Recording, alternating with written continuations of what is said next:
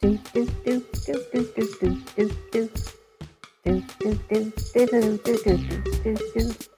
Oh, hello, listeners, fans, and supporters. We heard your feedback.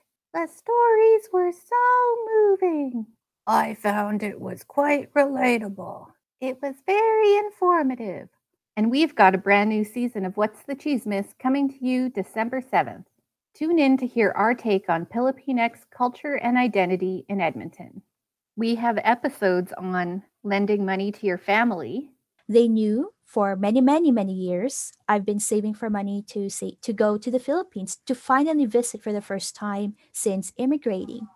So I was approached by them asking me if I can loan out my vacation money. The clothing industry.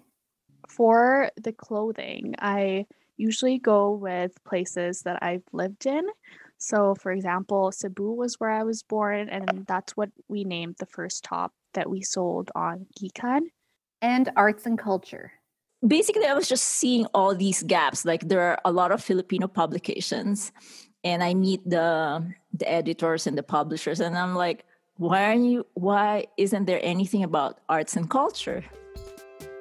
Find all of our episodes on Apple Podcasts, Spotify, Pocket Casts, and on our website, whatsthechismis.transistor.fm.